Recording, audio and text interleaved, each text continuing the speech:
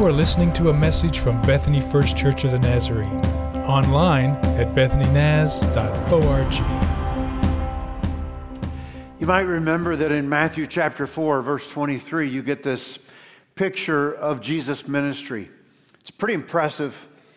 It says that Jesus came teaching in the synagogues. So we know he was teaching about the kingdom of God coming to earth, and that he was proclaiming the good news of the kingdom.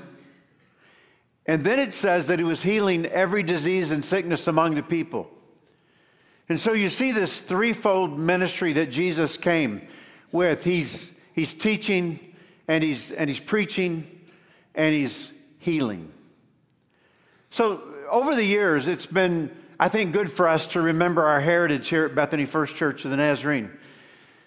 113 years ago, that's a while ago, C.B. Jernigan came to this community that was only a grove at the time, purchased a large plot of land under the direction of the church with the intention of planting a district of churches. And the reason it was appealing was because what is now 39th Expressway was the interurban rail that ran from downtown Oklahoma City to El Reno. And so you could catch a train. And so they began to clear land and began to build a church. Shortly after that, the Oklahoma Holiness College was built, which is now, after several name changes over the years, Southern Nazarene University. And then the Oklahoma Orphanage was established by Maddie Mallory, which later became a youth convalescent center, which is today the Bethany Children's Center. And so in those three entities, we are still trying to teach, we're still trying to preach, and we're still trying to heal. And so the mission of Southern Nazarene University is to make Christ-like disciples through higher education. The mission of the Bethany Children's Center is to offer quality care to the children they serve, health care to the children they serve. And the mission of our church is to not only become more like Jesus, but to help others come to know him. We understand that we are called to proclaim, to preach this good news about Jesus. So, I think it begs the question, like the other two institutions often do, how are we doing? How are we doing as a church with this calling on our lives to preach this gospel, to proclaim to other people this good news about Jesus? We've talked a lot about the kingdom of God over the last several weeks, to talk to people about this upside down kind of world, this kingdom that's not of this world, that you're invited to be a citizen of. This good news that you can be made right in your relationship with God because of what Jesus has done for us and given his life as a ransom on the cross. How are we doing? When I have conversations with folks about this, sometimes the conversation goes to this place, and understandably so. It's hard. It's difficult. These United States of Americans are not as open to hearing about Jesus as maybe they once were years ago. It's difficult. The climate has shifted. It's hard. I don't know that people want to hear what the church has to say. And so while I get it, I understand that. I was reminded of something significant this week. So this past Monday and Tuesday, Bethany First Church partnered with Southern Nazarene University to help them host an annual pastors forum. So from the states of Louisiana, Arkansas, Texas, and Oklahoma, we had 540 register for this event, and our goal was to help train, equip, inspire pastors. And it was a great few days. On Tuesday afternoon, sitting in this room, I was right over here, Ed Stetzer spoke. And here's what Ed said. He said, the moment we are in does not pause the mission we are on. In other words, he was saying, I know it's become more difficult. I know we're in a different climate as a society, but the moment we're in, as difficult as it may be, it does not pause the mission that we're on. By education, Ed is a missiologist, and he said, I would describe America today in what he would call a culture convulsion. And he said, the bad news is, I don't think it's over. I think we got a few more years of this. Regardless of the fact that we might be in a culture convulsion, the moment we are in does not pause the mission that we're on. I have a dream. I have a dream that Bethany First Church, over these next years, will see many, many people come to know Jesus. I believe that the gospel has the power to transform the life of a human being. I have a dream that you and I will become very invitational in our lifestyle. I like the first set of amens better than I like that set. I do. I dream that you and I will just be, hey, open arms, come, be a part. I want you to know Jesus like I know Jesus. That's my prayer. That's my dream. And what I want to say to you today from these letters of Timothy that we've been studying is simply this, that the mission of the church is worth fighting for. So we're in this series called Fight, right? Paul says to Timothy, fight the good fight of faith. There's some things that are worth fighting for, Timothy. Well, today I want to tell you that the mission of the Church of Jesus Christ is worth fighting for. We can't just cross our arms and say, it's just too hard. I'm quitting. I'm giving up. It's just too difficult. No. There's some things in life that are worth fighting for, and the mission of the Church of Jesus Christ is one of those things that's worth fighting for. So let me go with you to 1 Timothy chapter 2, and I'm going to begin with verse 1, okay? 1 Timothy chapter 2, verse 1.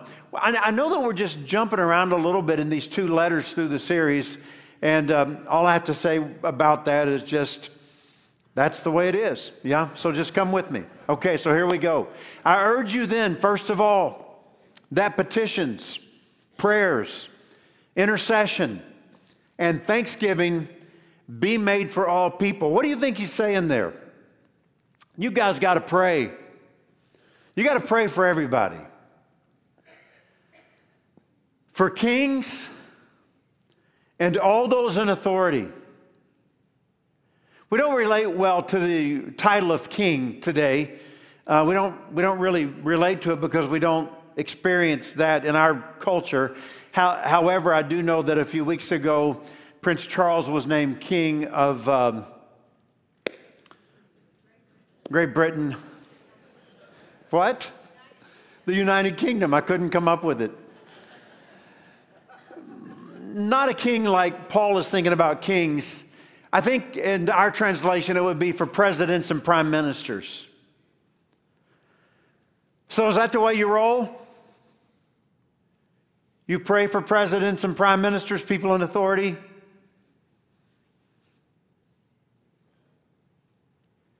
That we may live peaceful and quiet lives.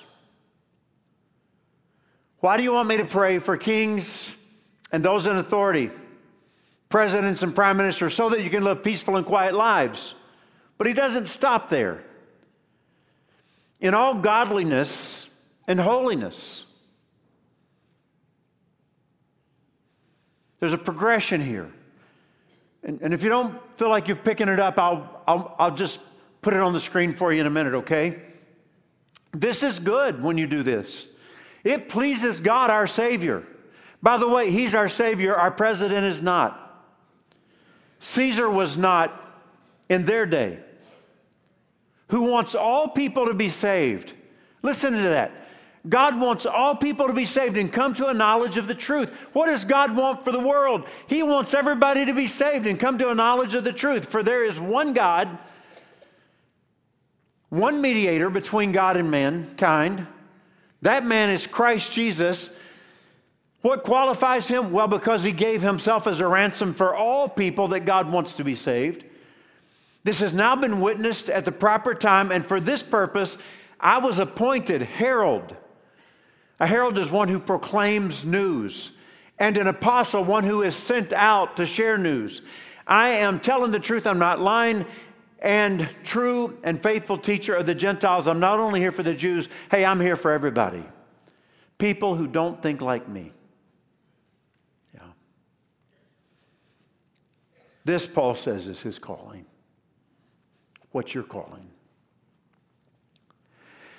Last week I stood here with you on Sunday morning and I introduced you to Musa and Prudence Kanini, who were both raised in the small African country that we are so familiar with, Eswatini, formerly known as Swaziland, but now serve as missionaries in the Horn of Africa. And so after the first service was over, I asked Musa, I had asked them in advance to go with me to my class, my group that I lead on Sunday morning. I lead a group of people who are somewhere between like 22 and 29.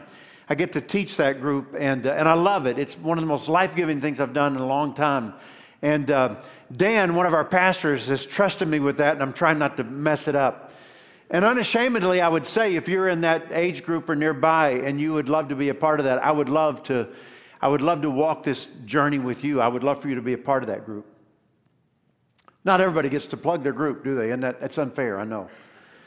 But again, that's the way it is. That's the way some things are. It's just unfair. And so they came, and Musa stood and kind of did a Q&A with me. And he says, you know, where I'm a missionary, we have many people in what we call creative access countries, places where it's illegal. Are you in danger of great persecution for sharing your faith about Jesus? And he says, we brought a lot of those people in to try to inspire them, to try to encourage them, to better equip them. People who are serving as missionaries in those creative places, they go in as maybe a common laborer, but they're really there to preach the gospel. And he says, those men stood, and many of them would take off their shirts, and I'm going to leave mine on, and they would show us gun wounds, bullet wounds, knife wounds where they've been stabbed. They would drop their shirts and turn and show us the stripes across their back where they had been whipped. And Musa said, I could not conceive the resolve in their hearts to go back and continue to share the gospel. If that was your story, if you live in a country where there were knocks on the doors late at night where secret police were arresting Christians, do you think you would think more often to pray for presidents and prime ministers?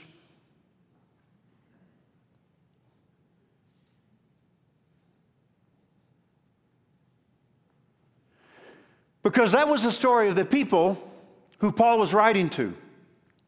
Jews who had suffered under unjust rulers.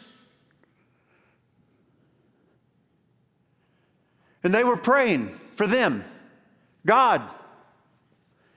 I'm sure there were times they were praying they would be overthrown. Anybody ever prayed that a leader would be overthrown?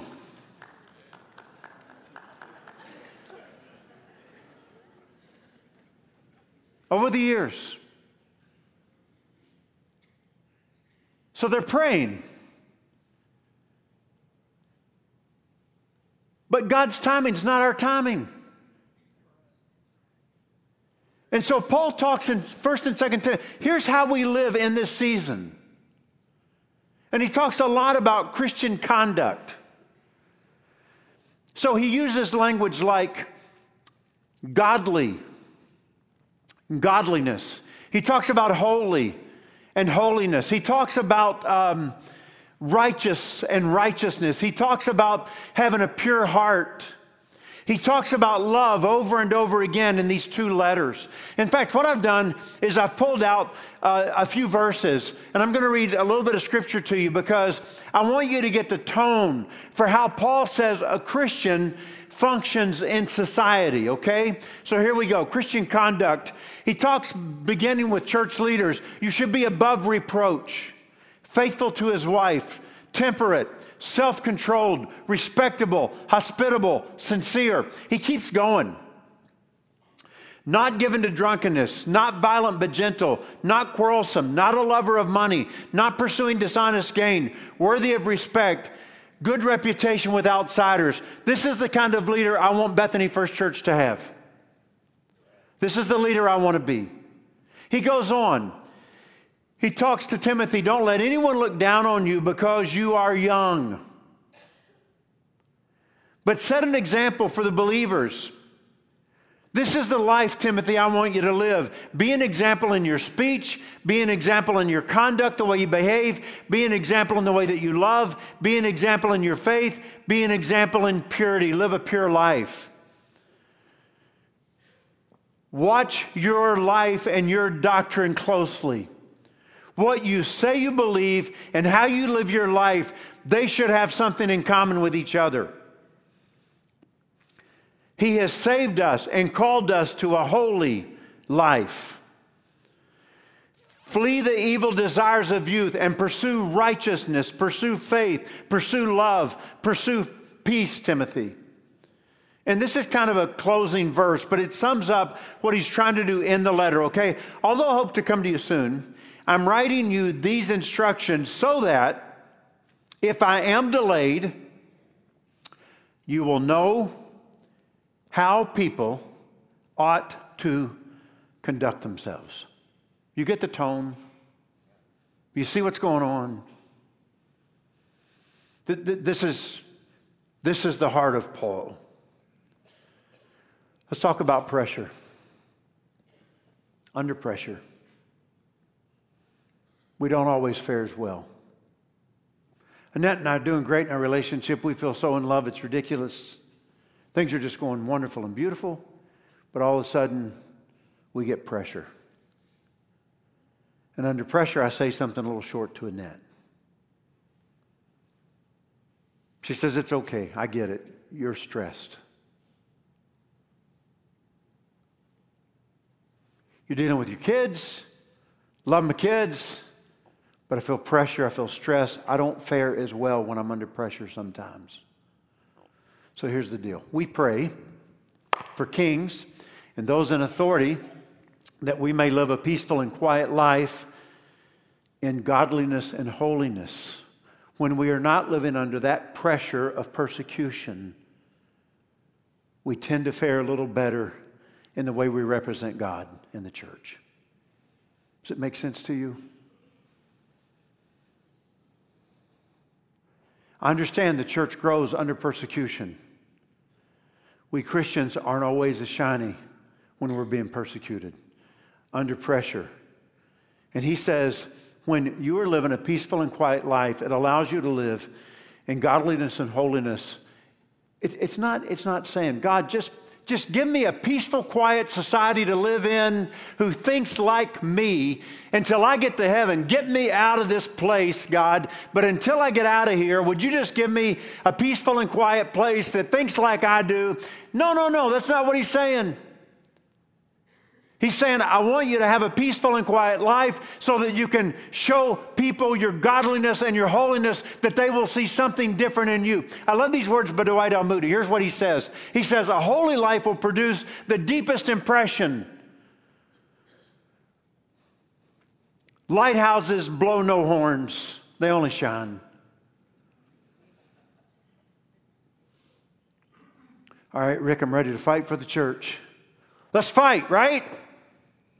Almost fell, and you've been thinking I would for years. Yeah. How do you fight for the church? How do you fight for the mission of the church? How do you fight for the reputation of the church? You live a godly and holy life. It's our greatest defense. We stop doing stupid things. We stop saying stupid things. We live out the last sermon series, poor in spirit, meek, merciful, peacemakers. That's how you fight for the church. I have to keep saying it. One of the reasons we have this reputation among some is because we do and say really bad things. We're going to be judged for it.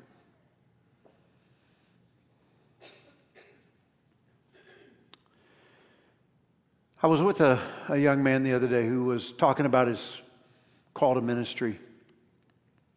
And I said to him, you know, I heard a guy once say to his son said, Dad, I don't feel called to ministry. Can you volunteer?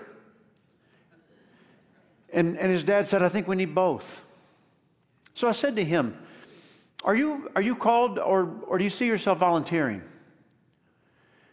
And this very young man, he said to me, I see myself being in ministry for the rest of my life, being a pastor. I feel called. Well, God doesn't only call people to ministry. He calls us to a lot of things. Do you know what your calling is?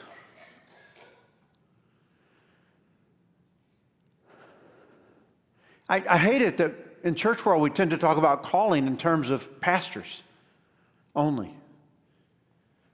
I mean, God called the lady one day sitting right there to start a healthcare clinic. My goodness, God calls us to lots of things. Do you know your calling? And let me press a little further and say, are you called to share your faith with others?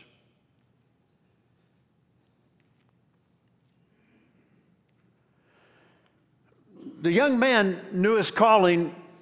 Paul says, I know my calling. Remember, I read it to you a moment ago. A herald, an apostle, one to go shout the good news, one being sent out to tell others. I know what I'm called to do, he says, to Jews and Gentiles. And then he goes on to add to this, because God wants everybody to be saved and come to a knowledge of the truth. And so this is the progression I was talking to you about earlier. If we can somehow have a peaceful society, that's why we pray for presidents and prime ministers. And if maybe in all of that we do better at living out godliness and holiness, you and I, we shine a little brighter and people see the difference in our lives, then it creates a climate and an environment where the gospel is shared. People say something different about these people. I want what they've got. And the gospel becomes something that we can share easily.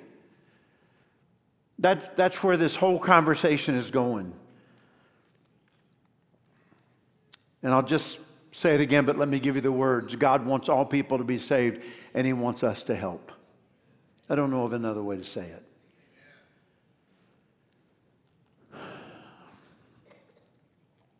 There's only one God, Paul says, one mediator. Jesus earned the right to be the mediator. He gave his life as a ransom. Do you understand? We're talking about some really good news here. There is a way. There is a way to be right with God.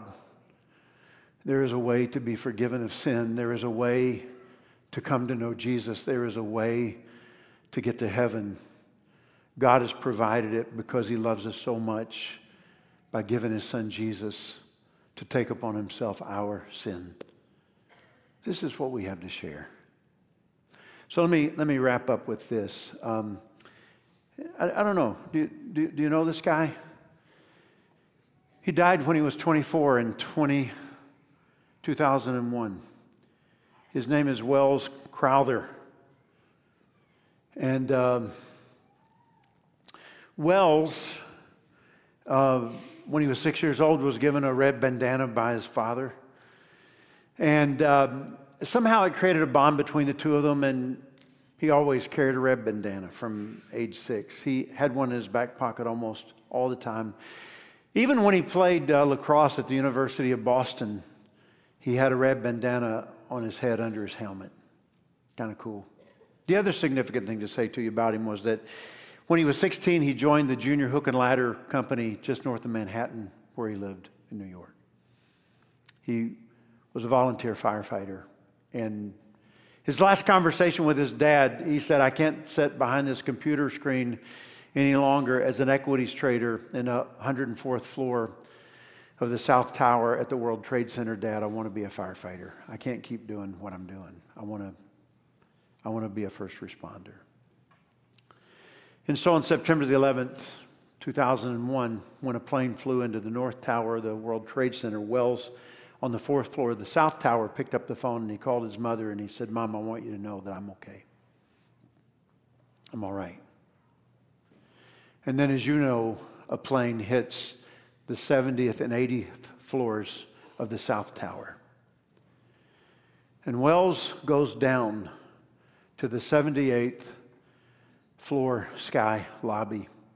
And there are many people who are in trouble. They are injured. They're confused. They see no hope, no way out. And suddenly, out of the smoke and the darkness appears a 24-year-old man in a red bandana around his head, covering his nose and his mouth to help with smoke inhalation. He very calmly says to them, I want everyone to listen to me. If you can walk, I want you to stand now. If you can help someone else, I want you to do so. Follow me. I'm going to get you out of here. And Wells takes them down stairway A, the only one that was accessible at that moment in that tower from that floor. And he takes them down to the 61st floor where other firefighters meet them, get them to the 44th floor, and they go down an elevator and they get to safety. Wells, however, doesn't get on the elevator. He goes back up. And he gets another group. If you can walk, I want you to stand now. If you can help others, do so. He picks up a woman and puts her on his back. And he takes that group down. When he gets them to the elevators, he does not go down with them. He goes back again. And he goes back for a third time. They believe he saved 18 lives that day. His mom and dad were reading an article. Months later, his body was found many weeks after the bombing in the rubble. They knew nothing except that his body had been recovered. But they read an article about this mysterious man with a red bandana. And they went to the survivors with his picture and said, was it him? And the survivors said, it was him. What a gift that the parents got to know what happened. It's heroism. It's putting others first. It's valuing others above yourself. It's humanity at its best. Is that what all of this is about? Is that what God is asking of us? Literally snatch people from the burning so they can be saved? And so I would say to you, if that's what it is about, then our narrative has to change as a church.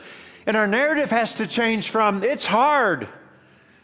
It's difficult to share the gospel. The world doesn't want to hear what the church has to say right now. It has to change from that to there is so much at stake. There is so much at risk. There is so much potential of being lost. We have to take the gospel. We have to live with open arms. We have to share our faith with others. There is too much on the line. Lives are on the line. Souls are at stake. Amen? So Nick's going to share a song with us that talks about what the kingdom of God is supposed to look like. And so I'm going to ask you to open your heart and just breathe a prayer that says, God, I'm all heart, I'm all ears. I'm here to listen to what you have to say to me in these moments. Lord, that's what we ask in these moments. Open our hearts, our minds, our ears to what you have to say. Speak to us. Let it be a time of soul searching. Let it be a time, Lord, to be in your presence. And I pray this in Jesus' name. You have been listening to a message from Bethany First Church of the Nazarene. Visit us online at bethanynaz.org.